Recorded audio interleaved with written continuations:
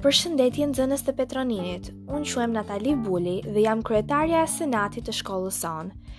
Bashkë me Senatin kemi marrë iniciativën të zhvillojmë radion e shkollës Petronini Flet, ku ne do të komentojmë dhe ndajmë aktivitetet më të fundit për ju. Kjo radio do të shërbejë si komunikimi drejt për drejt midis nesh. Normalisht që ju vetë do të merrni pjesë. Do kemi episode të ardhshme me klubet, nxënësit vetë, mësuesit, por jo vetëm. Ju ftojmë të jeni pjesë e Radio Sonë, Petronini Flet. Faleminderit.